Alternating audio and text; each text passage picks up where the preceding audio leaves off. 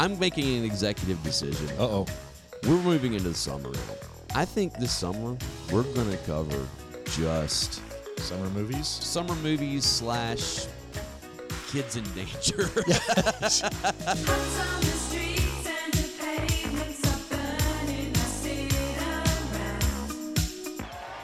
Sweep the leg. You have a problem with that? Welcome to the Project Gen X Retro Summer Series 2022. Sarah, beware. I have been generous up until now, but I can be cruel. Starting in May and ending in August, we will review the summer movies from our youth that include Tron, Still don't understand why you want to break into the system. Because, man, somewhere in one of these memories is the evidence. If I got in far enough, I could reconstruct it. Adventures in Babysitting, Don't fuck with the babysitter. The Goonies, Don't say that! Never say that! Goonies never say die! Back to the Future, Whoa, this is heavy. There's that word again, heavy. Why are things so heavy in the future? Is there a problem with the Earth's gravitational pull? What? and so much more. We talked into the night. The kind of talk that seemed important until you discover girls. If I can only have one food for the rest of my life, that's easy. Pez. Cherry flavored Pez. Along the way, we will also sprinkle in some non-movie goodness that will remind us what it was like to be a kid when the socks were high, the shorts were extra short, and there wasn't a cell phone to be seen. E.T. phone home. E.T. phone home. Wants to call somebody.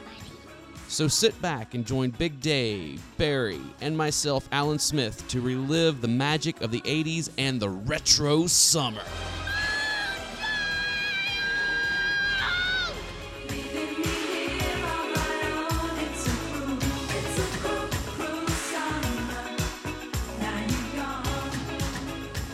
Hey, now that we have talked about Everything. late night television And the Beatles and And everything else, you know. yeah, hours. Stop We it. won't go into my Stop whole it. stick on the Beatles. So, welcome back to the Project Gen X podcast, because we are a Gen X podcast. We're Yes. a Boomer podcast. I'm one of your hosts, Alan Smith, along with Barry! and once again we are joined by.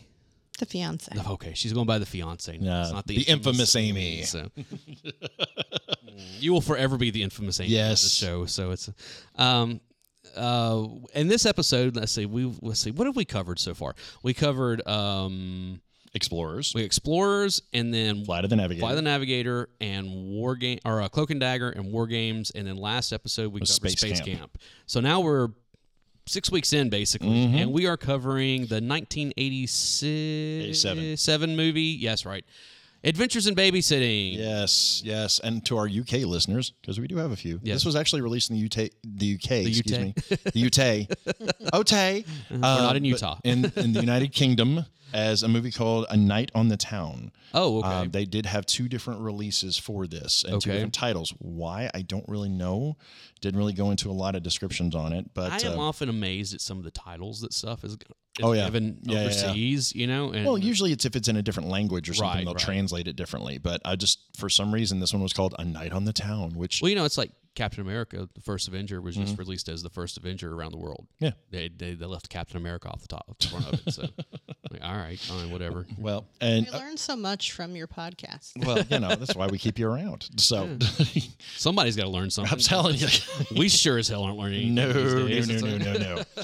All right. Well, let's go into the stats on this guy first off. And All right. I will say this: when the infamous Amy and I rewatched this, we were literally 3 minutes into the movie. Jinx's head. Oh, well, look, Rob's right behind you. Oh yeah, Robbie the Robot. Rob the Robot, yeah. So, But we and were, my son has become obsessed with that. I know you were out of telling me about that in the nowhere, last episode. out of nowhere, all of a sudden. So, we were literally 3 minutes into this movie, and Amy looks to me and goes, "Was this directed by Chris Columbus?" It was like it it was was- 3 minutes. yeah, it was He- before the and- beginning of the opening credits, and So, it yeah. was directed by Chris. This was the Columbus. very first movie directed by Chris Columbus. Yeah. He has a feel. Yes, He has a absolutely. look. He's got a look. He definitely has his trademark, and it's all over. And you know what's stuff. funny is that I had not. All right, let's run down the cast Yes. before we get Well, into the let movie me go to the itself. spats. And Okay. we'll go to the cast. Again, it was written by David Sinkins, I think it was. Produced by Deborah Hill, who Simpkins. Simpkins, excuse Simpkins, me. yeah. Deborah Hill You're gonna love this. Yes, I know Deborah Hill. Do you? Yeah, you remember what she's famous for producing, don't you? Shit. Halloween. Yes. Oh yeah, that's right. She works with John Carpenter. Yep. Like, on all. And of if his you stuff. watch Yeah. in the movie, there's a scene where the kids are sitting there on the couch, and on the television behind them, the movie Halloween is playing. Right. I've never seen those movies ever. I've never seen a horror movie in my life because they scare me. And wait till October. No. Dude, it's the perfect fall. I know. You know? I know. This was a Touchstone Pictures. So Yes. this was one of the This is first Disney. big hits for Touchstone. And technically, it is not Disney. It is Buena Vista. But it's Disney. It's Buena Vista. And I did a little digging on this. Basically, Buena Vista was when Disney wanted to produce a movie that wasn't a Disney movie. Right. They would call it Buena Vista Pictures. So, And that's why you see a lot of Disney stuff will say it'll have the Disney logo Yep. and it'll say Buena Vista underneath it. So Gotcha. yeah. So it was released in July 3rd of 1987. Mm-hmm. And box office profits on this thing was about 34 mil. So it actually did pretty well. I didn't This get... was a budget of $7 million. Yeah, so I mean, it definitely, made its money and then some. This was a relatively big hit for Columbus, and I mean, because of this movie, he ended up getting enough clout to be able to start his empire. I can't remember what the next one was after this, but it was because of this movie that he actually got into like the Home Alone and several of the other ones. The cast.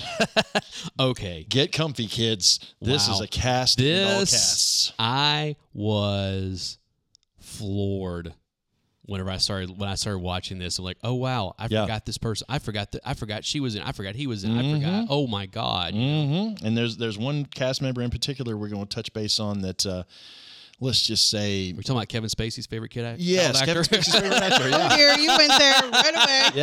Yeah. I was going to save that for a little bit, but wow. All right. So let's start with the top. Elizabeth Shue. Yes. Played Chris Parker. Yes. Elizabeth Shue, for those of you who have lived under a rock for the last 30 years, has been in Cocktail.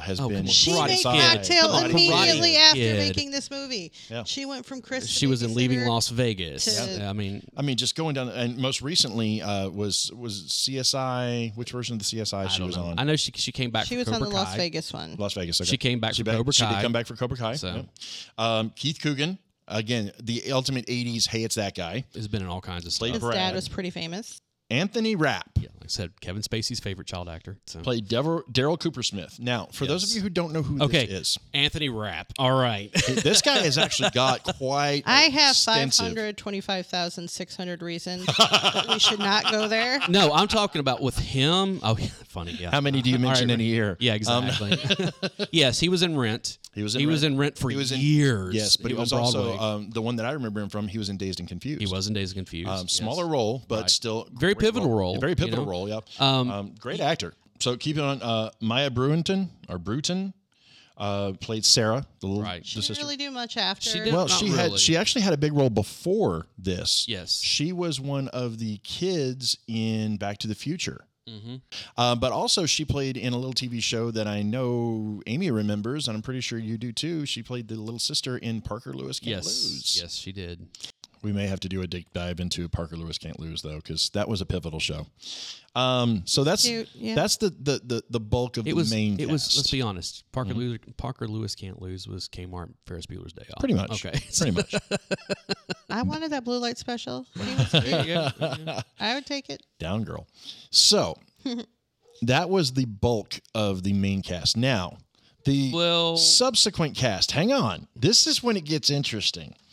Playing Chris's best friend Brenda was Penelope Ann Miller. which I did not realize. I didn't either. Like as soon as I saw her, I was like, that's no, dude, because. Big Top Pee Wee, Look, Kindergarten Cop. Penelope I mean, come on, Ann yeah. Miller in the late 80s and into the early 90s was everywhere, and then she just Disappeared, one yeah. day. Like, it was after Carlito's Way. After Yeah. she did our Oh, Carlito's Way, such a good movie. all of a sudden she was gone because it was one because Is that- the gun and Betty Lou's handbag. Yep. Handbag. She was Kindergarten in. Cop. She was Kindergarten in Kindergarten Cop. I mean, she was in a ton of stuff. Big Top Pee Wee. Big Top I mean, Pee come Wee. on. But it was just like, okay, she's on the rise, and then gone. Playing Chris's boyfriend, Mike Toddwell, the guy that had the greatest Man. license plate of the 80s that just said, so cool. Which- Again, did not realize he was in this Me movie. either. I forgot. For those of you, he was the bad guy in Billy Madison. He was in The West Wing. He was in The West That's Wing. my favorite He was show in of all Studio time. 60 on the Sunset He was in Strip. Get Out. He was in Aaron Get Out. Sorkin boy. He's definitely one of those. If you need somebody to play slightly smarmy, he's your go-to. Cabin in the Woods. You know, and there's a few people that are more method actors, like Calvin Lewis played Joe Gipp. He's had kind of hit and miss on a few things. George Newbern, yes, playing Dan Lynch. Now, for those of you who don't know who George Newbern is, Father of the Bride. Yes. And that was the thing when he came on screen. I kept trying to pull. Now, one of my favorite ones. Go ahead. I know you're getting to it. We're saving that for last. Okay. You know where I'm going. Okay. With Yeah. this. There were a couple of musical cameos in this movie. Albert Collins. Yes. Southside Johnny. Yes. Is the front man of the band that's up on stage. I can't remember Southside Johnny's band name, but there are people screaming at me right now. As Amy mentioned earlier, the girl at the party, the Lolita Davidovich. was Lolita Davidovich. I had the biggest listed as crush Lolita David on Lolita Davidovich through the 90s. And Blaze. Oh my God. That's all I got to say. Yes, Blaze. yes. Clark Johnson played the main gang leader on the subway. Right. Don't fuck with the Lords of Hell. Don't fuck with the babysitter, which is in our opening. So, but he was actually in Homicide: Life in the Streets and The Wire. Yes. Making his first cameo in a movie. Man. Andrew Shue, Elizabeth Shue's brother, was at the frat party. Yes. But the biggest which you would know him from Melrose Place. Yeah. Yep. But the biggest one, the one that everybody goes back and sees, playing Ellen says no. Dawson, a.k.a. Thor, a very blonde, very skinny, very ripped, Vincent D'Onofrio. Yes.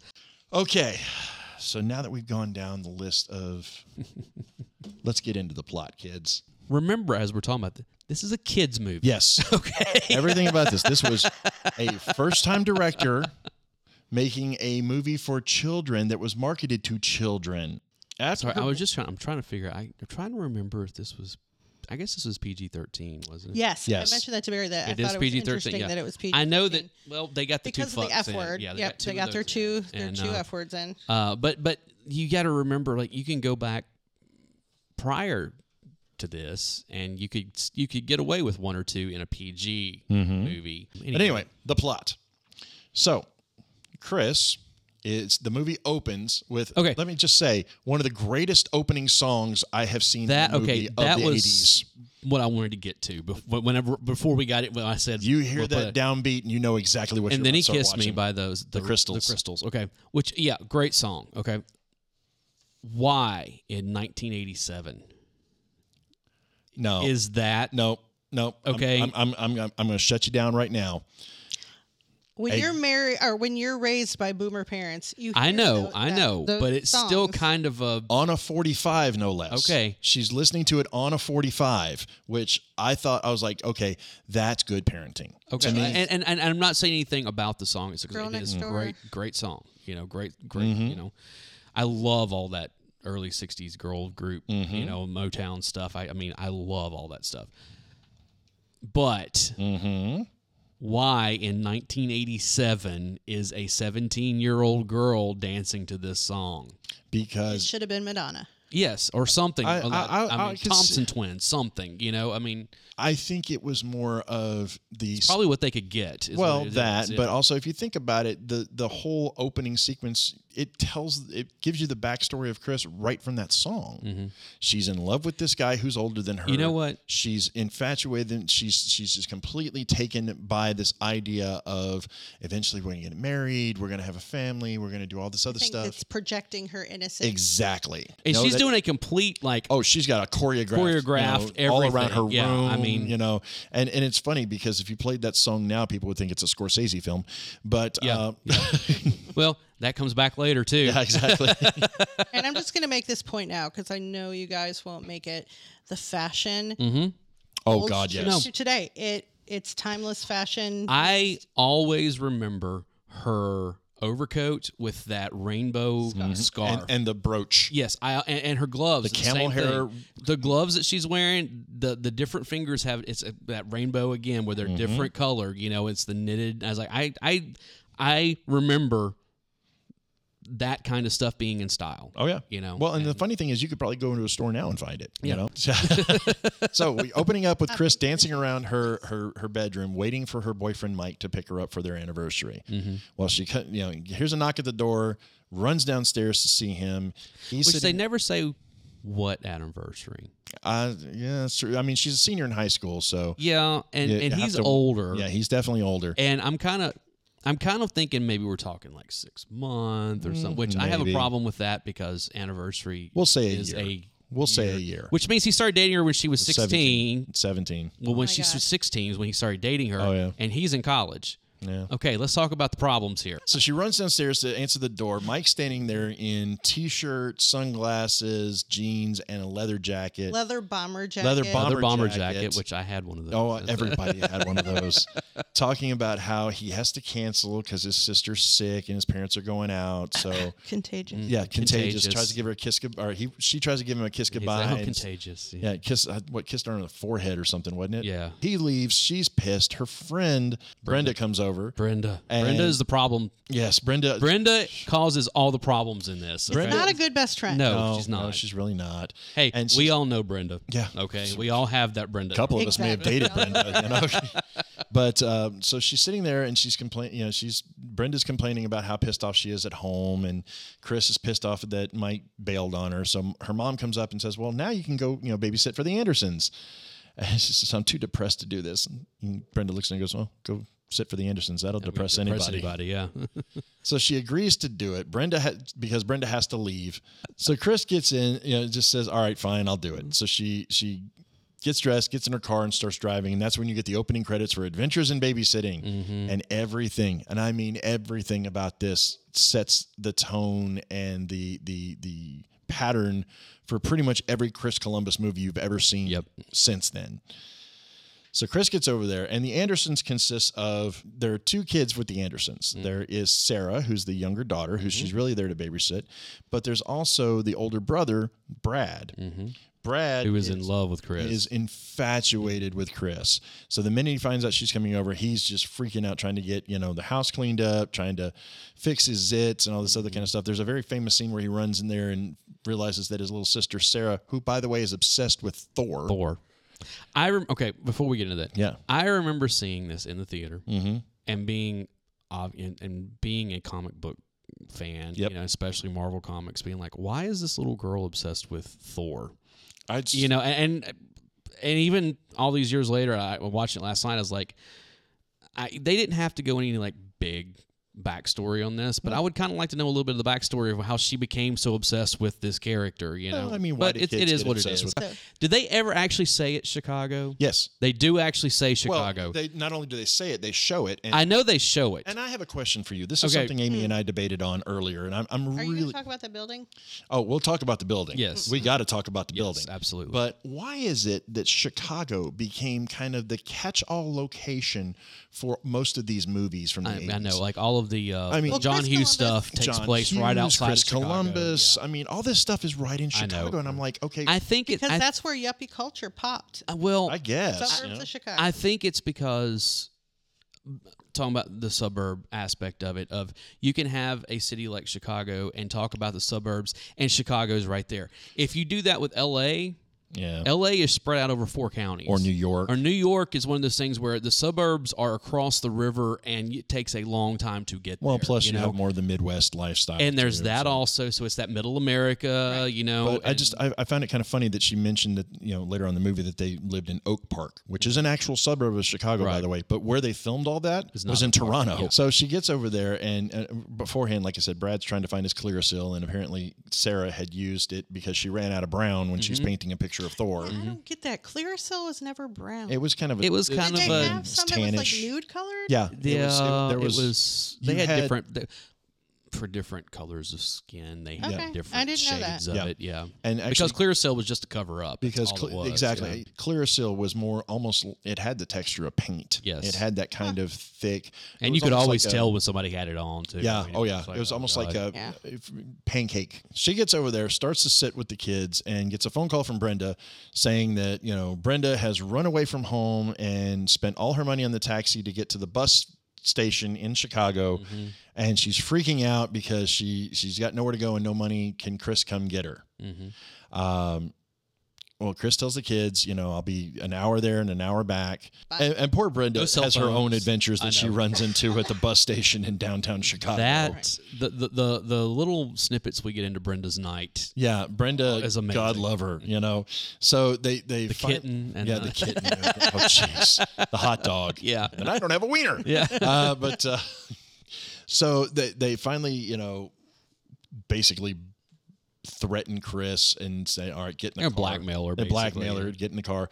Then all of a sudden, as they're walking out, heavy blackmail tactics. Yeah, why would my parents pay you for him to watch me? Yeah, Daryl's best friend, Daryl is the best man. Brad's best friend, Daryl Coopersmith, right, pops out of the bushes. Yes, because literally. He showed up earlier. Yeah, and he's talking about the new Playboy and how the Playmate looks like Chris. Looks exactly like Chris. All I can say is he's got a bad dad.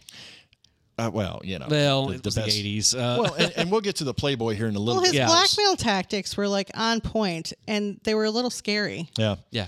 Basically, he said, you're doing such a good job. They must really trust you to let you take the kids into the downtown. Right. So I'll tell my mom. I'll tell my mom their mom exactly. It's like get in the damn car. I know. So off we go. They're in this Buick. What did we say it was? It was the Buick Elantra. Station it looked wagon. like the Town and Country station wagon. Oh, yeah. It was a Buick. We looked it up, but it's got the wood paneling on the side. Right. Total suburban. Oh God. Mom just car. Boat. Just absolute My boat of uncle a car had that too. car. So yeah. So they're driving down the interstate, and they cut back and forth on this a few times. The first time they're all sitting there chatting, and Daryl is telling her about, or had mentioned to Brad about the Playboy, and it turns out he actually snuck his dad's Playboy into the car with them. But they're talking about the relationship that Chris had with her boyfriend Mike, and this is when you find out that Mike had earlier threatened to kick Daryl's ass for touching his car, which he didn't do. Yeah. And he said, yeah, he actually did it, But and she's convinced that that's not the kind of guy Mike is, and all this other kind of stuff. So we start to see how the facade of Mike is breaking down. Right. And then they cut back to the car later on while they're still on the highway, and Chris is telling a horror story about a man with a hook in his hand and just a face of fleshy goo and scraping the faces off. This scrape. Well, the whole time she's telling that to Sarah in the back seat, Brad is Daryl has pulled out the Playboy and is starting to show it to Brad and making faces and everything. The tamest Playboy I've ever seen. Oh my God, yes. Let's take a moment. All right, since we brought it up, let's take a moment and talk about the Playboy. Right. You do see, because it comes in a, no pun intended, it comes into play. It's the MacGuffin of the movie, that's for sure. But you do actually see the picture that they're talking about in the centerfold. Right. This is the first centerfold I have ever seen that did not actually show any nudity. I mean, even though it was the 80s and even though it was Playboy, which, let's be honest, for the time was still relatively tame, that I was like, I've never seen a Playboy that didn't show any nudity. Right. But also, I don't know if that was actually Elizabeth Shue's picture in those or not. It's funny because there are several pictures, and they're all, again, they're tasteful because there is no nudity, and it looked a lot like her face is on there, definitely. If it wasn't her, they definitely found a body double that looked very similar to her. Yeah, I'm sure it probably was her. And I did look up, for I think for posterity, July of '87. Okay. Oh no, it was Miss March. Miss March of '87. The woman that was Miss March of '87 looks nothing like her. I did. I imagine that considering this movie was probably made a year prior. Yeah, I did my homework. Yeah, so anyway, so they're driving all for research purposes. Absolutely. So as they're driving on this, it would be years later before she got nude in a movie, though. Yeah, true. Leaving Las Vegas. One of the most depressing movies ever, but man. a great movie. Yeah. So in the process of it, Chris turns around and says, "What are you guys doing back there?" Brad grabs the Playboy and throws it out the window. Right. Daryl freaks out because that's his dad. Stupid. Dad's gonna kill me. I know. Yeah. So they finish the story just as their tire explodes. Right. They pull off the side of the highway. They're outside. They look for the spare. Of course, they don't have a spare. They're working, trying to see what's going on. All of a sudden, the headlights come up behind him, and this man walks up, and they're terrified of him. As he's walking up, he's telling, Handsome John Pruitt. Yep. And then he reaches up to move his hat or something, and it turns out he's got a hook on his hand. They all scream. And he said, "What, are you afraid of this? You kids must be from the suburbs." Yeah. So John, Handsome John, gets them hooked up, says, listen, you guys are out on the highway. We don't have a spare. You know, I'll buy you the tire. Right. We're going to get you towed to Dawson's garage, and we'll go from there. And she's like, that wouldn't be right. And it's like, what would be right? Leaving you kids stranded on the highway? Mm-hmm. Yes. Could not have been nicer. Right. So they're they load up, they're going in the car. Well, as they're driving, Daryl turns to Mr. the ask how he lost his ask how he lost his hands. Was it in Vietnam? No. Dropped a Chevy on it. Yeah. So he tells him that the hand is still in the. Yeah, he says, did they bury it? He goes, no, I kept it. It's in the glove box. Yeah. So he gets a call over the radio from Dawson saying that car's at your house again. Mm-hmm. So immediately he starts driving like a madman through Chicago, and they're freaking out. His wife's having an affair. Yes. SOB at my house. Yeah. Again. Yeah. What did you see? So they pulls up, and apparently Chris Columbus has a thing against lawn jockeys. Yeah. He hates lawn jockeys, I'm guessing, because in every movie, some car hits a lawn jockey and immediately comes to a stop. Mm-hmm. So he reaches over, opens up the glove box, and Daryl covers his eyes, and Brad, he reaches in and pulls out a pistol and runs out. He goes, "Is it a hand? No. Oh, okay, it's a gun. Oh God!" Yeah. So. And he starts firing just indiscriminately firing out of the house. Ends up hitting his own car and Chris's mom's car. The bullet goes through the window that Chris and the little what's her name Sarah are looking out of, and barely misses their faces for one thing. Great 80s kids movie, remember? Yeah, and then the windshield for the station wagon, which we find out then is Chris's mom's car. So she's freaking out. So they go and they run and they get into a Cadillac, which was actually the guy's car that's having the affair. And as they get in, they go to lock the doors, and they all lock. And Chris turns around, and there's a guy in the car with them. Right, stealing the car because he's stealing. Chicago. That's Joe. What was his name? Joe Grip. Yeah, and they're stealing the car, or he's stealing the car, and she's like, "Thank you for saving us." He's like, "He's stealing the damn car." I know. So he's like, "Look, I got a little bit of business to take care of. Then I'll drop you guys off at a bus station or something." She says, "Can you drop us off at the next stoplight?" He's like, "I wouldn't even get out in this neighborhood." And then I think Brad says, "Can you take us to a mall?" He goes, "A mall? What do you think this is, Boise, Idaho?" I know. Yeah. So they he takes it to a chop shop. Right. And I'm sorry, that moment in the chop shop where you saw the Mercedes, you saw the Ferrari. I know. Oh, I had a moment there. Yeah. So they get out. The guy who's running the chop shop, and I've got his name is Bleak. Mm-hmm. What a great name. And if that's not a great enough name, there's another character in there, and I'm trying to remember the actor's name. Graydon was actually Bleak is the one running it. Graydon's his second in command, but Graydon's the actor's name is Ron Canada.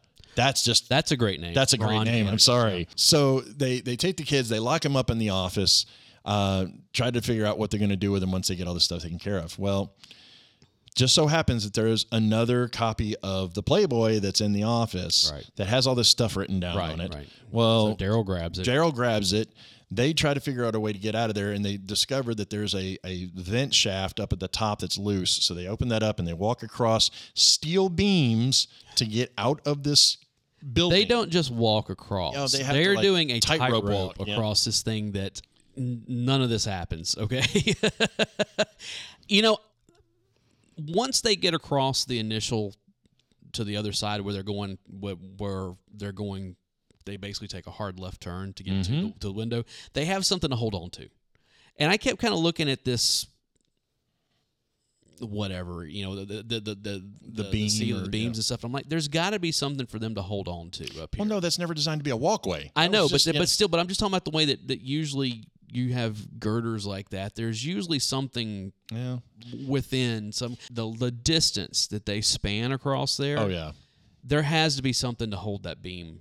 Yeah, maybe to reinforce it. No, there has to. Just like like as an engineer, there's got to be something there to hold. I love how you're deep diving on the engineering of the chop shop.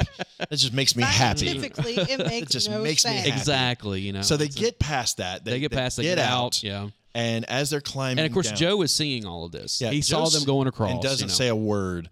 But as they get out, they discover, Brad finds out that Daryl has swiped the Playboy and sticks it in Sarah's backpack. Right. Which, by the way, on the backpack, did you notice what was on the back of it?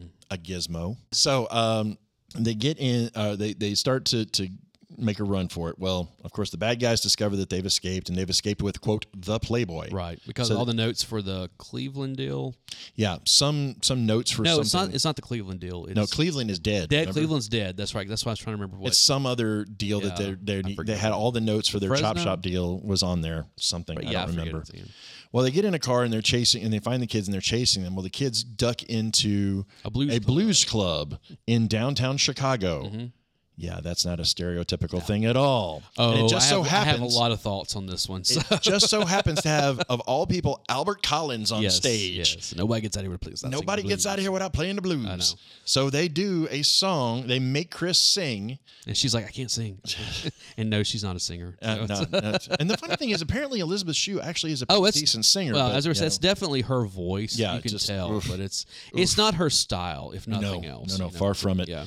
But she creates a song called "The Babysitter Blues," right? And it actually made the soundtrack for this movie. On the soundtrack? Yes, okay, and I want to say it actually charted, but I don't remember. I don't know about but, that. But so they get on. Of course, while she's up there performing with the kids, the bad guys come in and see her on stage. Well, Albert Collins kind of walks them out the door. And walks back up to the stage and stops the bad guys. He's not on stage; he's in the crowd. Well, he starts on the stage, but they walk him out through the crowd. But he's in the crowd. And then right as they end the song, those guys come up and he stops them and says, "Nobody gets out here without playing the blues." Yeah. So basically, running interference. So they get away. They're walking on the Riverwalk in Chicago. So they're walking, and Brad finally confesses his love for Chris. Right. And she says, well, he's too young. Right. So it kind of Which makes sense. I mean, she's a senior, he's a freshman. Yeah. But the only time you ever see that is in reverse. Yeah. That's true. Very true. That's a Lifetime movie. But so they happen across a streetwalker that instantly reminds Chris of Brenda. So they get back on task. They're trying to get back to Brenda. Daryl's trying to Oh yeah, he's trying to get a piece. He comes to find out she's only 17, you know, and that's So they get found again, and Grayson and Bleak chase her down to the L train, and they get on the L, and the door's shut, and of course I always love in movies whenever someone gets on the subway or the Mm-hmm. L or that kind of stuff how the doors automatically shut. Yep. Because that never happens. No. That those doors stay open for a long time at a stop. And if somebody gets in the way, they will reopen to make sure someone does just like an elevator door. I know, and the same thing happens in an elevator later. Yep. Or earlier, I guess, whatever it was, they try to get in there, and it, anyway. So it just so happens that the train that they're on, there are two gangs that are on it. Yes. One at one end, one at the other. They start meeting. The Lords of Hell are the only one that we know. They only say the name of them, yeah. Because you don't fuck with the Lords of Hell. And Chris tries to break up the fight that's about to happen. Well, Daryl steps up because he calls her a bitch. And Brad steps up because he calls her a bitch, and he calls the guy a scum sucker. Mm-hmm. But so the gang leader pulls out a switchblade and says, "Don't fuck with the Lords of Hell." Said something to Brad about can't keep your foot out your mouth, boy. Right. Maybe this will help. Throws the knife in his boot. Right. To which Chris reaches down, pulls the knife out, points it back, and says, "Don't fuck with the babysitter." So they get out, and Brad, of course, is freaking out at this point because one stitch. Yeah, they take him to the emergency room. They tell him that our friend's been in a gang fight. Right. So he's been stabbed. He's been stabbed in a gang fight. So there's a whole thing there where Brad gets one stitch. Right. It literally nicks his foot. It nicks his toe. And I love the doctor. Oh, he was just so he's so exhausted. I know. So he's just like, man. okay, yeah. And later on, a nurse comes in and says, hey, stab wound died. That stab wound, the gang battle stab wound, that guy passed away. He's like, oh, okay. Mm-hmm. So they go out. They find Chris and Daryl and Sarah, and they're telling him, we're here for our friend. He was a stab wound. He was a stab wound. Says, oh, he didn't make it. I'm sorry. So they start crying, and then Brad walks out, and everybody loses their damn mind. Chris faint. So, but he comes out. They try to make a run out at that point because they see the cops, and the cops. Well, no. The guy from. The guy that they stole the stolen car. Right. The owner of the stolen car is there. Yeah. Because you see what Pruitt did to him. Right. Beat the ever-living snot out of him. So they make a run for it. Handsome John's there. And Handsome John Pruitt is there as a fugitive and tells him, hey, listen, I paid for the windshield. That's my, that was mine. But you have to pay for the he's going to make you pay for the tire. It's $50 and it's at Dawson's garage. It's ready for you to pick it up. So he runs away, wishes him best of luck and runs away. Oh, something we didn't What's that? Way back in the beginning, whenever Yes. whenever Handsome John shows up, she doesn't have her purse. She left it at. She the has no house. purse. She doesn't. So She keeps no wanting to ID, pay for everything no money, with a check too, which I yeah, thought was know. great. Well, it's some very 1980s. You know, it's a. So Did you have a checkbook when you I were did. a senior in high school? I got one. I got my first bank account right after I graduated high school. yeah, but so just to kind of touch on a few things that we did kind of leap over concerning Brenda. Let's talk about what happened to Brenda for a moment. Brenda, like I said, is a whole movie in and of herself. There's a lot of cutaways that happen on this. Like there's a scene where Brenda is sitting at. Well, first off, when she calls Chris, she's in a phone booth. Which love the phone booth. Get And there's a homeless my guy house. that, and like she looks down and like his slippers and some food or whatever. can of Spam. Yeah, and so she kicks it out. She's like, "You just moved," you know, and so we get that one, and then she's watching TV. Yeah. Oh wait, no, the hot dog. Remember? No, this is before that. Yeah, because she's watching television. She takes her glasses off and sets them down, and a lady next to her picks them up and puts them on. And leaves her a pair of leaves her sunglasses. sunglasses, So yeah. Brenda wakes up, puts the sunglasses, and goes, "Oh my God, I'm blind." Yeah, and so. And then these are all in cutaways, by the way. And then that's when she's walking around the bus depot and she sees what she thinks is a kitten, and she's like, "Oh, it's a kitten," you know. Tries to reach down to pick it up. And she does pick it up, and she's like, you know. And then the two janitors come up, and they're like, "Put it down, we're going to kill it." She's like, "No, that's terrible. You know, you hurt a kitten." Kitten, lady, that's a giant-sized sewer rat. Yeah. And then later on, there's a scene where she's having a conversation with a hot dog vendor. Yes. And tries to order one, and then she pulls out a check. Right. And he's like, "I'm a cash-only business." Right. He's like, "Well, no, I'll just endorse this over to you, and you can do it." And she explains. That's even what's more beautiful about it. Who knows? I don't remember. Chris basically had a check from Chris's mom. No, it was from Brenda's mom, wasn't it? I thought it was Chris's mom wrote Chris a check, and then Chris owed Brenda money, And so she wrote a check for. She endorsed it over to Brenda, and then Brenda paid her the difference. Yeah, of whatever what she it got. was. So what she wanted to something, do was endorse it over over to this guy. him, He and then paid he the can- difference, and I'll right. take the hot dog. Right. She's like, no. So he immediately starts to throw it away, and she goes, "If you're going to throw it away, just give it to me." He goes, "I'm a cash-only business. If you don't have this, then I don't have any money. Well, then I don't have a wiener. Well, and I don't have a wiener," and throws it away. Yeah, the most tame dick joke you can get away with in the '80s, but it was awesome. Right. And then she finally does get her glasses back. She steals them back from the woman because the woman's sleeping, and she steals them, and then she's running away, and then she runs the homeless woman runs by the phone booth and tells the original guys, like, "Get out of my house." So yeah, all that stuff is happening in Yes. cutaways for Brenda. But now we're back to Chris and the kids. So they've gotten out of the whole situation with the hospital. Dawson told them they need $50. That's it. So they're walking to try to get somewhere. And I've actually been on the street that they were walking on because I remember those houses. I was up there recently. And there's a party going on. It's some frat party. Some frat party. That I don't remember what the Kappa, but I forget what Kappa something. I forget what frat it but was. because they make a joke about it being a Kappa party. Yeah. So Daryl runs in there just trying. It's like, it's a party. Can't talk, gotta run. Yeah. You think? Yeah. So He had to go to the bathroom. no, Sarah had to go to the Oh, that's bathroom. right, that's right. So Daryl runs in to try to dive into the party. Sarah convinces Chris and Brad to go in. They go in, and instantly, as soon as they walk in, two guys identify Chris as Miss March. Yep. And bring the Playboy over and is trying to get her to sign it and all this other kind of stuff. And she has no clue knowledge what's of going this on whatsoever. whatsoever. Yeah. And then our hero George Newbern walks Yes. over as Dan Lynch. Right. Says, "No, that's not her. Yeah. Why would she be here? Why would a girl be? Why would Miss March be at a Kappa party tonight with a bunch of kids? Right. What about that makes sense?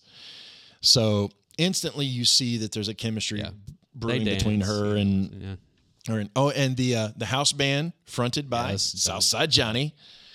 And Daryl's making friends. Daryl's making friends, so to speak. He's trying to. He sits at a table and he's trying to. The guys are chugging beer. He's chugging popcorn. He's chugging a mug full of popcorn. That's when we get the teeny tiny glimpse of Andrew Shue way down the bar, so to speak. And that's when he looking like says a something. meathead. You know what Playboy defines as oral gratification?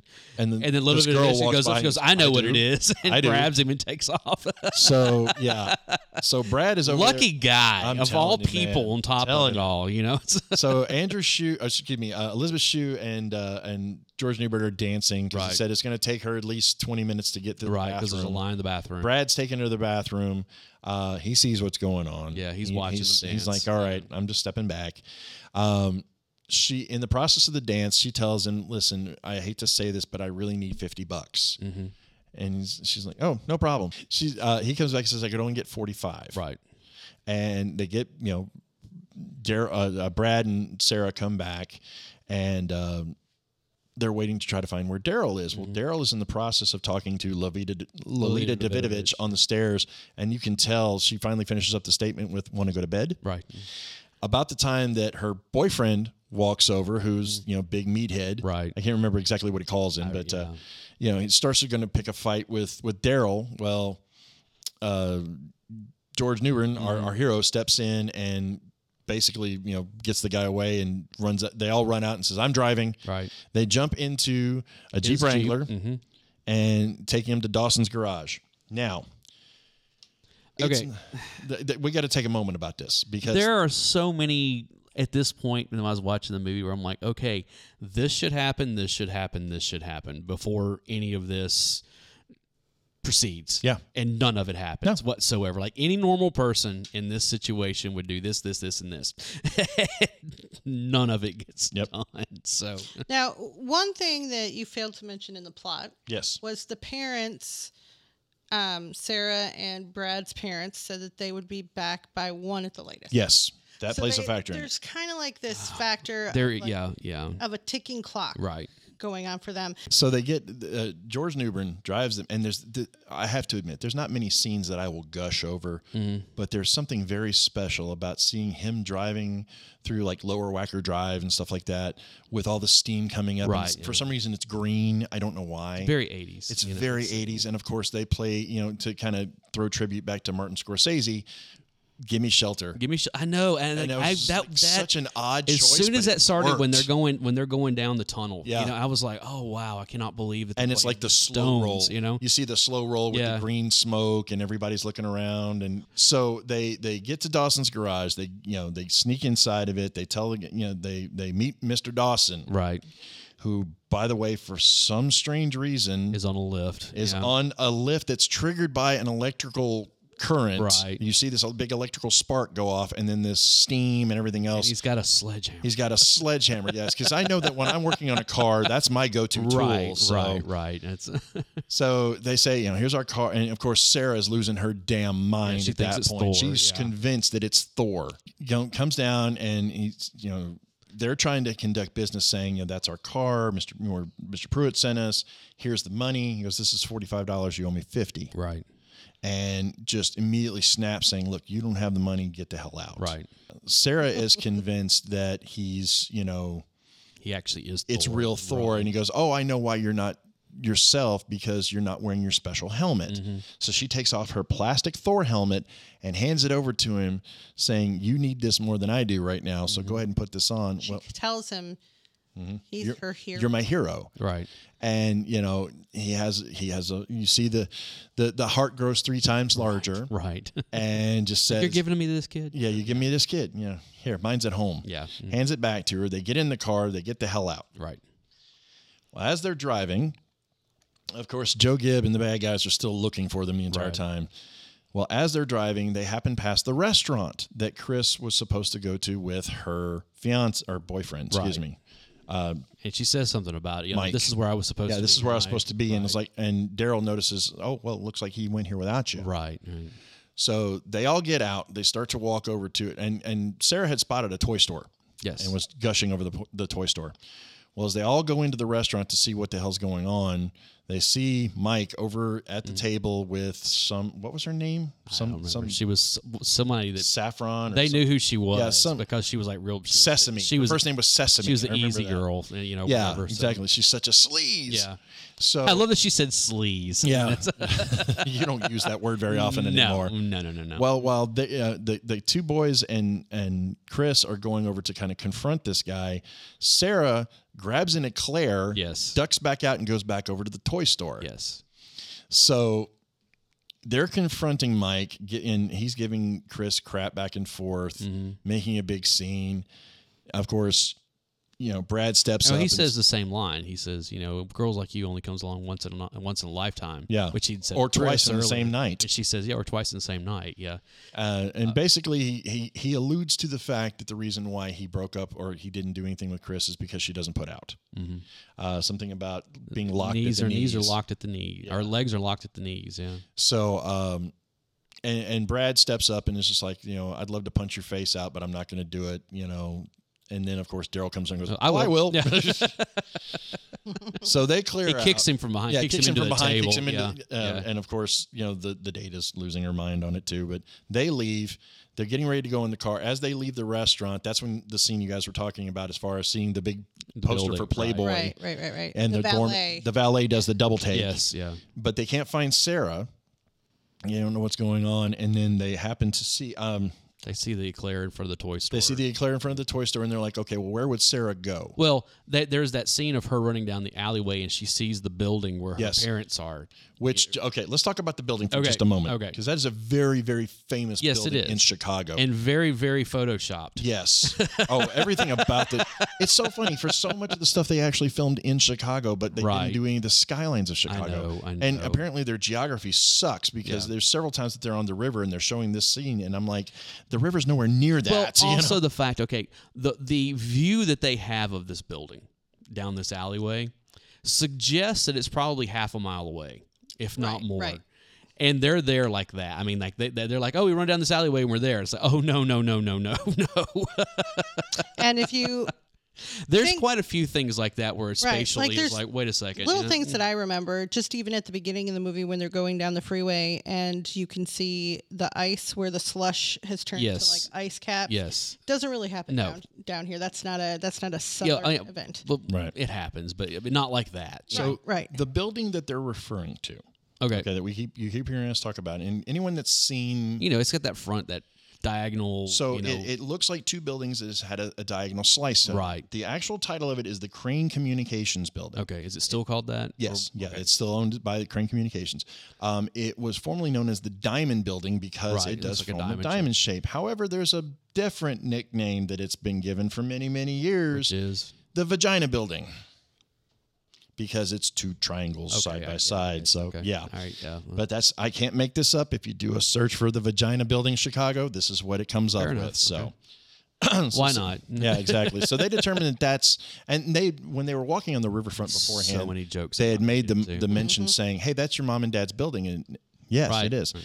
Yeah. So apparently they own the entire friggin' building.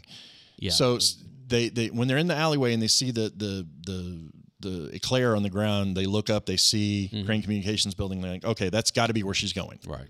And like you said, it looks like it's like, a block and a half away. But it looks like it's a long way away. I mean, but they act like it's just right around the corner. So Sarah gets up there and she knows that, get to mom and dad. Right. So she runs in there. She has no idea which floor to go to. Oh, yeah, that's the whole thing, too. She goes and gets in the elevator. These two guys are chasing her, and the elevator door is closed. Like, again, that's an easy fix. Yep. Chop guys are on the chase. Yes, because they want to get that. So, and she's always she punches the 42nd and the 44th floor because because of the chocolate stains on the buttons. And of course, they do the same thing when they're following her. She runs up and she goes to a floor. And why is it in these buildings there's always one floor that's under construction? Always. Every movie, and it's always at the very top. Yeah, they never finish the top apparently. So she goes into the one room or the one floor that's still under construction and goes out the window. Tries to find a place to hide. Can't find a place to hide. So she decides to climb out the damn window. Yes, because on the 44th floor on a slanted building. Yes. Yeah, this is a good plan. This irritated me to no ends. Her going out there and then the goon going out there also. Yes. And then somehow... Well, they split up. No. They split up. He starts pulling... Well, first off, he starts pulling her back up because she's still got a hold of the rope. And then the rope somehow releases for no apparent reason. But then whenever Chris and everybody and Brad and all them show up later, it's actually tied off. So there's no way it would have released like that. Yeah. And of course and his whole thing is he goes out the window after her and gets stuck himself. And she starts to fall. Yeah. And somehow she starts walking around. But she loses her balance, and then she starts to slide down the building. Yeah. And somehow miraculously gets a grip before she goes off the side, which is not fucking happening. Right. I mean, it just... No, once you're going, you're going. So the two baddies separate. One of them, like you said, is up on the top floor. The Right. other one, the main baddie, goes to the floor where the party is that her parents are at. And the rest of them are wind up there also. Right. They eventually figure out where to go. They do the same thing. They separate. Chris goes to the one with the party. Daryl and Brad go to the top floor to try to find what's going on there. So there's a very famous scene where the main baddie is in there and just so happens to see the kid's parents come over and was talking to him about the caterer. Chris doesn't want to be seen. She wants to blend into the party. You get a little ahead of yourself there because Chris puts on the fur coat and walks around, and she's over by catering when that dude comes up. Oh, that's right, because she ties the plug around and then the parents come over and starts asking, and then she ties the plug around his and he falls over. Yeah, and she escapes, which is a distraction. And so they finally get to the floor that Sarah is on. They get the rope out to her. She pulls Sarah back up, and they go past the henchman. Yes, which is one of those things where I'm like, if you're that dude, why are you not grabbing the rope with him? Yeah. And I mean, there's so much wrong with. Oh, and it gets better. So they get ready to leave, and Joe Gibb, our hero, stands there and says, "Look, I'm not going to hurt you. I just need the Playboy that's in the kid's backpack." And then when he opens it up, he says, "This is what they've been chasing for." Blah blah blah. All blah. the notes on this. Looks at the picture, then looks back at her, and she's like, "Don't say it." Right. He's like, "Nah, she don't even compare to you." Right. So you guys got a little style. And they said, "What are we going to do about him?" He goes, "Oh, let him sweat it for a while." Mm-hmm. They head out. They finally make it to their car and start to go get Brenda to the tune. One of my favorite. But they ran back into the other guy in the meantime. He punches him. Yeah. The main baddie comes back and then he up. just throws the magazine on top of it. And that's when he says the line, "You're right, babysitting is dangerous." Yeah. But they get out. They're running to go get 25 Brenda. miles from 25 miles from home. Yes. Great song. Edwin Starr, baby. Great song. Yeah. And we'll go into the soundtrack here in a minute because it's worth noticing. They go, they get Brenda, and immediately when Brenda jumps in the car, she's like, "What took you so long?" I know. Rush back That's home. one of those, you're like, "Shut up, Brenda, get in the car." Rush back home. Exactly. And in true, this is all your fault. and in true Ferris Bueller fashion, as they're driving, they said, "Isn't that your parents' car?" Yeah. They all duck and fly past them. The parents are complaining about, wacko drivers on the road. Right. Our kids are going to be driving in a couple of years, and it's scary. Yeah. So they rush home. They send, Chris sends everybody upstairs in their pajamas. Daryl's like, "I don't have any pajamas." He's like, "Get the hell up get there." up there. Yeah. She's running around trying to clean up everything, get everything back in order. Literally jumps over the couch, grabs a magazine as the door opens up for the parents to walk in. Is everything okay? Yes, blah, blah, blah, blah, blah. Okay. And also remember, this is a year after Ferris Bueller. Yes. Okay. So because there's another Ferris Bueller tie into this. Oh, there's we'll several. Get to, yeah. But, anyway. Chicago. Well, but yeah, exactly. Ferris, yeah. So Chris goes upstairs, tells everybody everything's cool. And they say, "Thank you for the greatest night of our lives." And she gets out and gets ready to leave. Well, as she's leaving, our hero, Dan, pulls up in his Jeep. Yes, he does. She goes, "How did you find me?" And pulls out Sarah's skate. Yeah, because she had mentioned I left my skates. She lost her skate somewhere, and it had her address on it. And he says, "Well, I was looking to hire a babysitter." And she says, "Well, I'm retired." And he goes, "Who's the babysitter for?" Me. Well, it was for me. Yeah, I know. And he leans in for the kiss, and of course, that's when we get, "Then he kissed me," coming back up. Right. And scene. But that's not the end of the movie. No, it's not. Because after the credits roll, they pan back to the side of the building where the baddie is still sitting on the ledge. Right. Help! And this is only the second time I remember there being an after credits. That's true. Scene, I don't remember. Ferris Bueller had one. Yep. And I'm not talking about like the stuff through the. I'm talking about the very end of it. Very he goes, "Well, he's like, hey, what are you still doing here? Go home. You're still here. Go home. It's over." Yeah, well, they make mention of that in Deadpool, in the original Deadpool. Right. Yeah, I know he does that. But that again, a year later, is wow. There's another scene, and the only reason I knew it was there is because I walked into the theater while to see it while there was still running the previous show, and they're like, "What is this?" You know. So I have even recently seen somebody, like some meme going around of somebody like, "Why did nobody ever tell me there was an after credit scene of Adventures in Babysitting?" Like that. All these years later, I just now finding out. Anyway, so all right. Well, I've made mention of it a couple of times. Let's go ahead and talk about the soundtrack for a second, because I love this soundtrack. This is hands down one of the gems. I'm glad you like the soundtrack. Oh my God! Well, this is my music, baby. I mean, this is the stuff I love. You have, like I said, "Then He Kissed Me" by the Crystals. Right. Percy Sledge, Just Can't Stop. Give Me Shelter by the Rolling Stones. Southside Johnny doing Expressway to Your Heart. Coco Taylor. Coco Taylor doing Evil was just amazing on that. Yeah, that was when they were pulling in. Yeah. 25 Miles from Home, Edwin Starr. Muddy Waters has, all of these are like Chicago-based artists. Right. Iggy Pop even has one. Yeah, I know. I was like, yeah. Junior Walker and the All-Stars does What It Take. What does it take to win your love? A lot of that Chicago blues style. Sam Cooke doing "Bring It On Home to Me," one of my favorite songs of all time. Southside Johnny and the Asbury Dukes. That's what their name, the Asbury Dukes. So I knew there was a Jersey. Yeah, it was something in there. But and of course the one that we previously mentioned about it, where. Yes, she actually sang this with Albert Collins, The Babysitting Blues by Elizabeth Shue. And every one of those is just that. If that was released as a K-Tel album, I would buy it tomorrow. It's that kind of album. Yeah, I'm not big on blues music. Well, so it's you don't have to be right. It's okay. I'm just you're perfectly allowed to be wrong. Sure. I have not said it in a while. Dave gets on me about this. I always say about the blues. I like music that was inspired by the blues. Okay. I just don't like blues music. Okay, fair. It's the same thing with The Godfather. He gets on me about that. I'm not a big fan of The Godfather, but I love the stuff it inspired. Okay. Same thing with Watchmen. Okay. The comic book, I don't like the Watchmen comic book, but I love what it inspired. So that's just me, and I'm not hating on any of those things. I'm just saying it's not for me. That's fair. That's fair. So a couple things about this. First off, originally cast as Chris. I did some homework on this. You're going to love this. Valerie Bertinelli was originally cast as Chris. It later went from her to Molly Ringwald. I could see that more. And then from there went to Elizabeth Shue. Yeah, I could see Molly Ringwald more Valerie than... Bertinelli marry Eddie Van Halen? Yes, she did. No, what year? That was in the early 80s sometime. It was early 80s, so... just again, as well as I do that if Bertinelli was cast in this, the soundtrack would have been totally different. Oh yeah, but I mean, and of course, I guess at this point that was One Day at a Time. It probably wrapped up by that point. That was done by like what 82, 83? Yeah, somewhere in there. But it's just, I don't know. Valerie Bertinelli.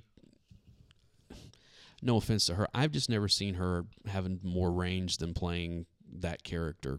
Just quirky. Yeah, whatever. She's not the it girl for you. No, and don't get me wrong. I mean, she was gorgeous, but it was just I never found her acting that good. It's anyway. All right, and I've got to bring it up. I promised that we wouldn't talk more than maybe 30 seconds about this, but I got to bring it up. What is it I always say? What's the easiest way to kill a memory? Make a remake. They made one. They did in 2015. I remember when this happened because my stepdaughter, or 2010, excuse me. My stepdaughter was watching Disney Channel, because that's all she watched when she was in that age range. Adventures in Babysitting. Yep. And I'm like, oh my God, they cut out everything in this movie that made it good. I'm sure.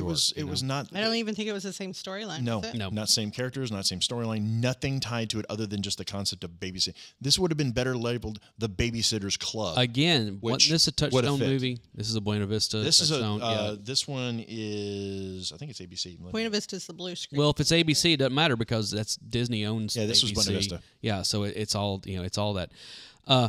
Here's one for you.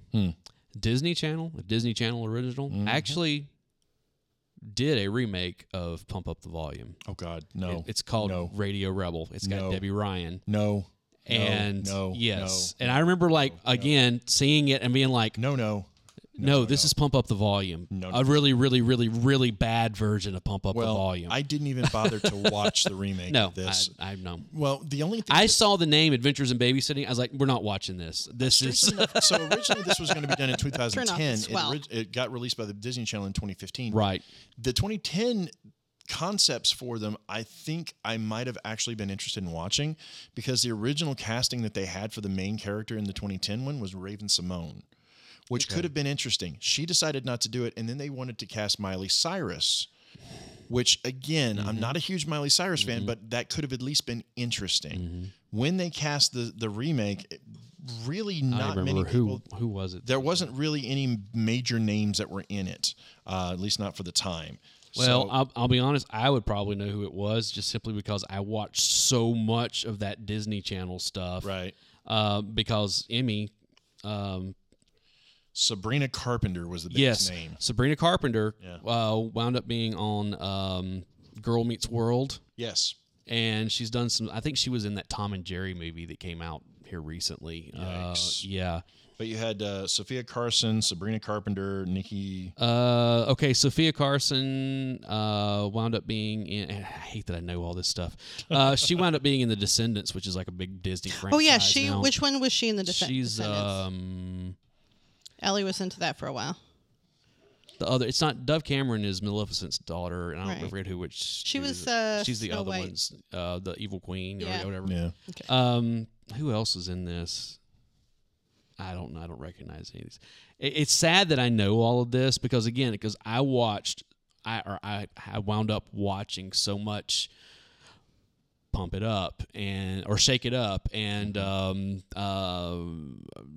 with a Blog and I know and great AJ titles. it was at AJ and Allie or not AJ and Allie whatever, all of that stuff, all of it, all Yeah. of it. It just I know who all these people are, unfortunately. So, Well, So before we wrap it up, though, yes. because I know that we're close. Mm-hmm. Do either of you have any crazy babysitting adventures? No. Anything? The biggest one that I have goes back to like when I was a little kid. It deals with my great grandmother. Okay, because I was 5-6 years old or something. I might not even been that old. Old enough that I remember maybe 3, 4, 5 years old, something like that. And me just really she kept telling me not to do anything. I was doing something. I don't remember what it was. She kept telling me stop, and I wouldn't. And her being like, okay, that's fine. You know what? I'm just going to leave since you obviously don't love me. I'm just going to go out here and I'm going to lay down and die, and the dogs are going to come and eat me.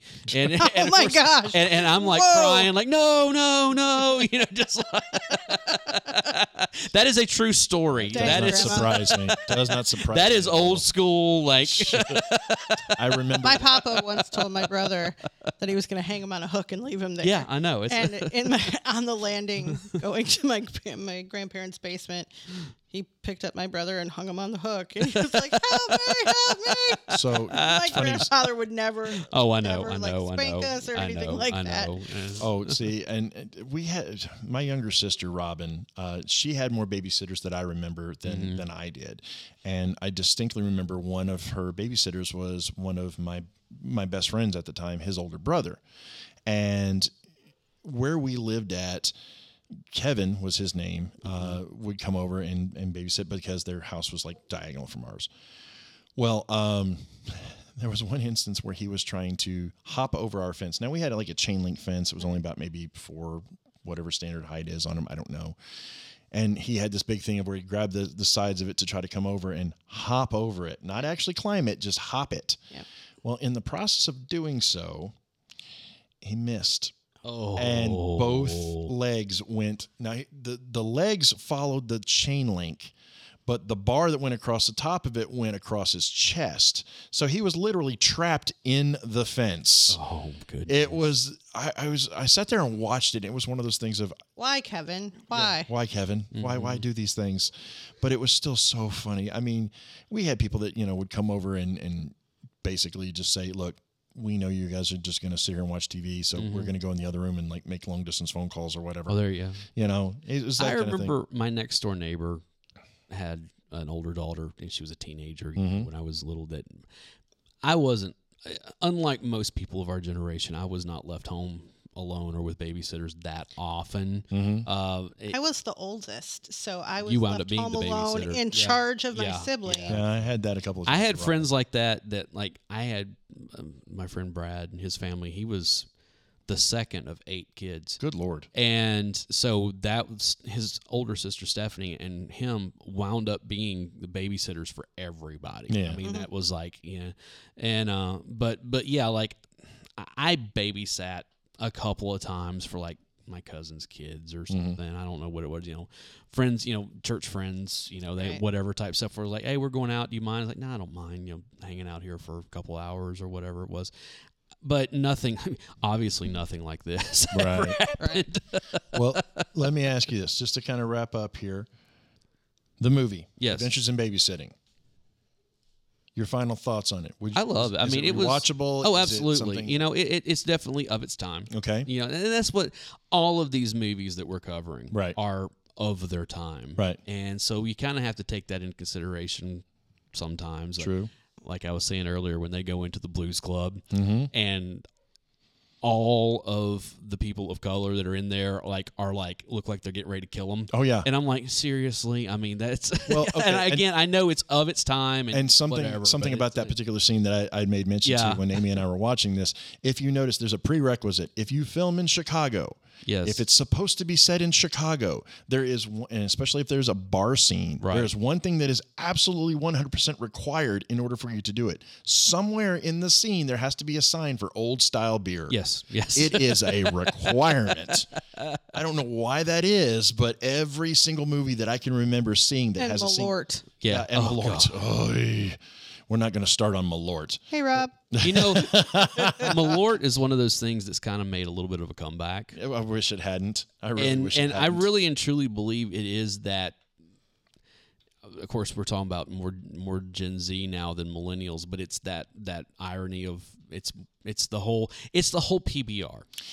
Okay, let's be honest. PBR is pig swill. Piss beer. It is. It's terrible, but it's cheap, and I get it. That was but the whole thing advantage. is that 15-ish years ago, the millennials jumped on that ironically of like, oh, PBR, yeah, PBR is the best. It's and yet they still drink it to this day. I know, and it's just... And you guys were talking about Malort. I just recently took a trip to Chicago, and my buddy Andrew and I found ourselves in Wrigleyville and went into a bar, and when they found out that we were from Tennessee, of course, that's like Jack Daniels, catnip, everybody. But they wanted to get us something that's called the Chicago Handshake. Oh, I had no idea what this was. I had never heard of it, but I was like, I'm scared. I'm not gonna lie.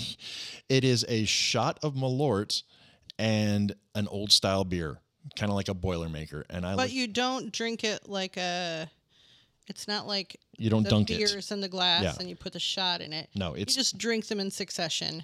We used to do PB&Js. Oh, yikes. Pabst Blue Ribbon and Jaeger. I've heard Jepson's and I've heard Jaeger. So we used to do it with Jaeger. Yikes. That was a bad combination. Yikes. Nothing about that sounds good. No, nothing good ever comes of that whatsoever. No. All right, Amy, what about you? Final thoughts on this movie?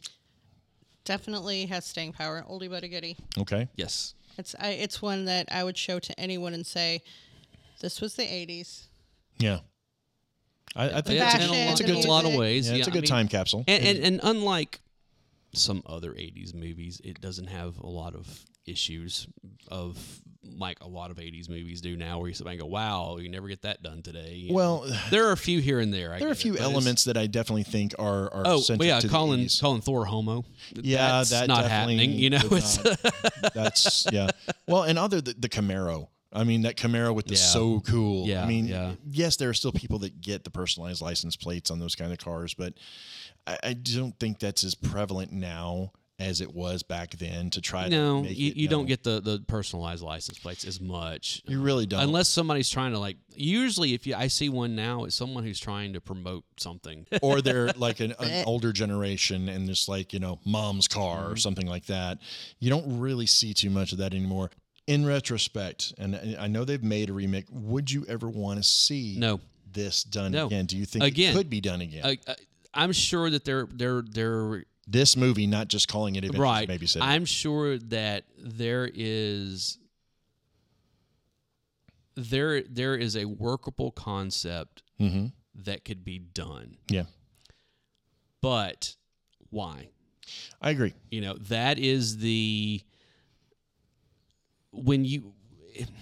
it doesn't need to be redone. It doesn't. It's as good as that story's going to get. It goes back to, and I have not seen it. Okay. Yeah. I have not seen the 2016 Ghostbusters. Okay. I know there was a lot of available on Stars. I don't want to see it ever. And the reason why is because I have my Ghostbusters. Right. I do not. One or two. I like both of them. Yeah. I loved Afterlife. I mean, I still haven't seen that one yet. Oh, it's so good.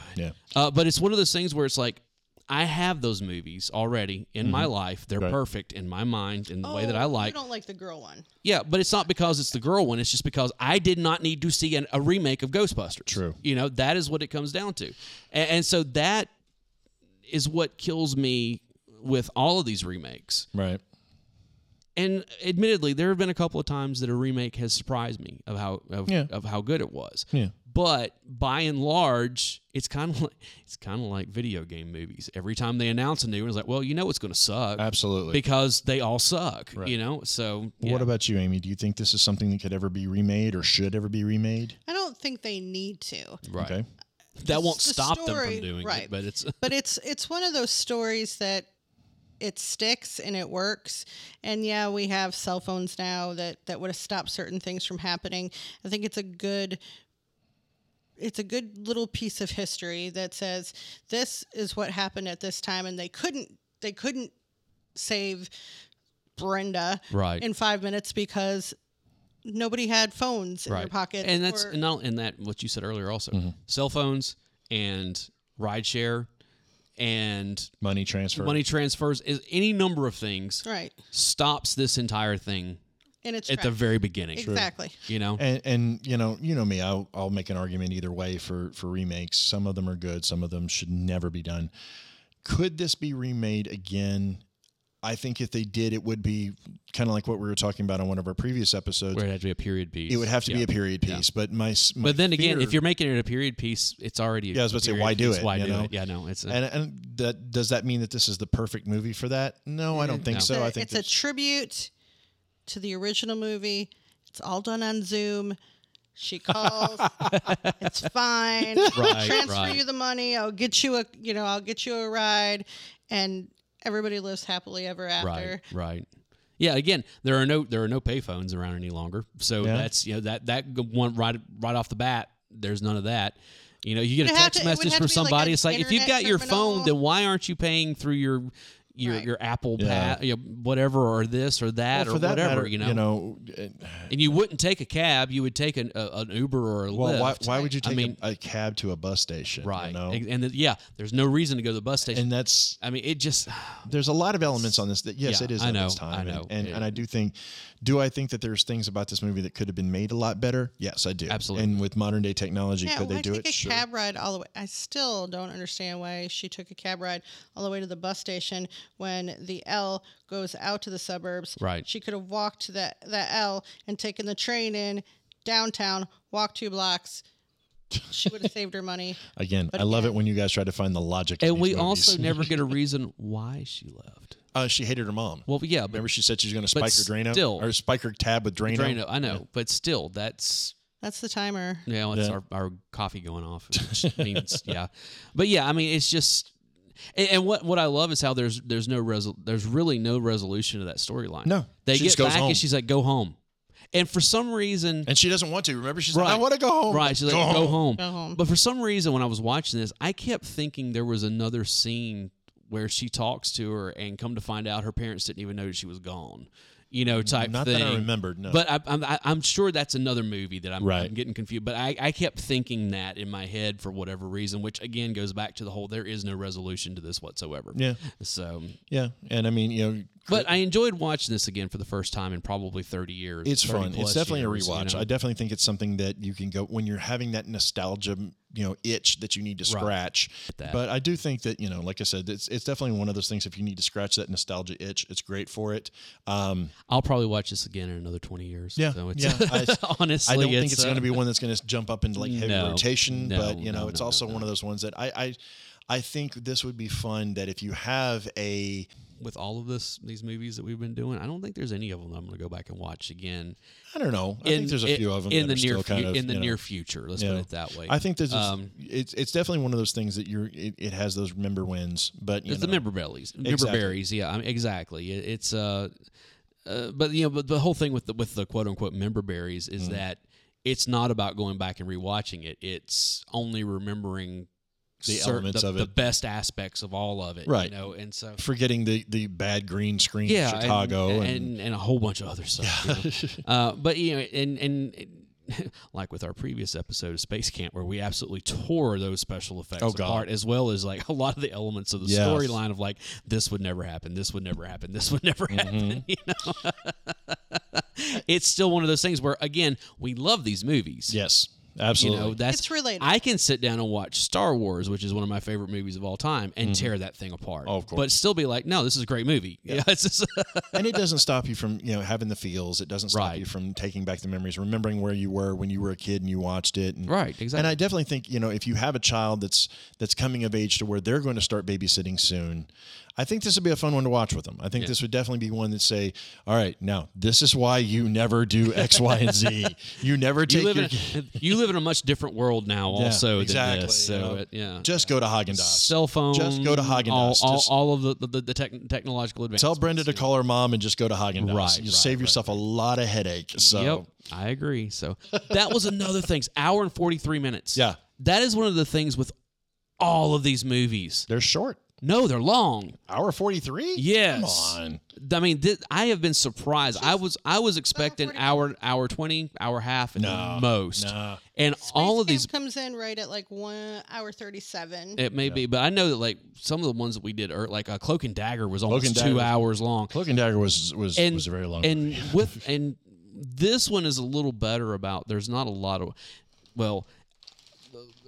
you know, tight roping the beam across the chop shop. Yeah, that went on way too long. Yeah, okay? There's a lot of scenes that could have been cut down for size on this, and there are and also the outside the building stuff like on that. Yeah, they could have cut that down some. I mean, there are there were places where I could have found some edits with no. Columbus problems. was learning. Remember, this is his first big movie. So, but that also tells you the difference between filmmaking in the 80s and filmmaking now. True.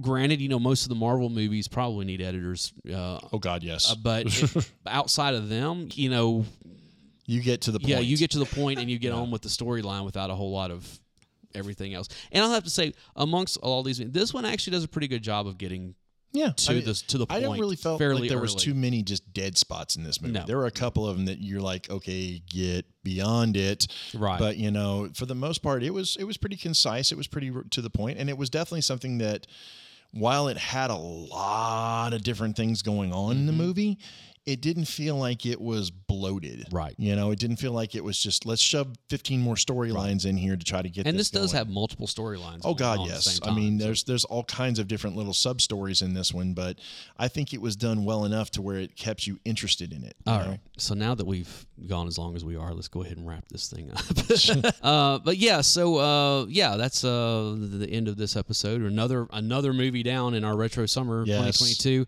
We still have so many. What's go. next? I don't know yet. We'll worry about that when we get to it. And please find us on Discord. I can tell you this much: we're probably going to have one of our non-movie episodes coming before we go into the next after this one, because we've had a bunch of movie episodes, and we said we were going to try to get at least one need a palate cleanser. non-movie episode per month, and we've got 3 months of this.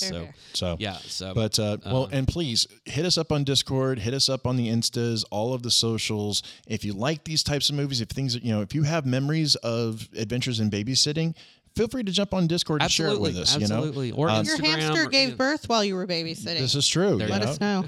You get to share some stories about your adventures on these things, and how many times you had to go get into Dawson's garage at 12:30 at night to get your car to get back home to the suburbs by 1 a.m. Anything along those lines. Also, if you have any movies that you would like to hear us kind of go over that have that retro feel for you, throw it out there. It may already be on the list. We have a list that is still morphing. Matter of fact, there is one movie in particular that is actually in our intro that probably is not going to make it on this. Yeah, we'll see. We'll see. And it's kind of one of those. We'll talk about it another time. Yes. But anyways, guys, thank you so much. Everything is in our like Barry said. Everything is in our show notes. Just go there and you can get anywhere. Thanks for having me. Yeah, no problem. Thanks for coming. Thanks for coming in and sitting in with us for a couple episodes. And I guess, guys, we will see you next time. Wrap it up. I am Alan Smith. I'm Barry. I'm the emphasis, Amy. She actually said it that time. Yes. We finally got it out of her. See you next time, guys. See you. Bye.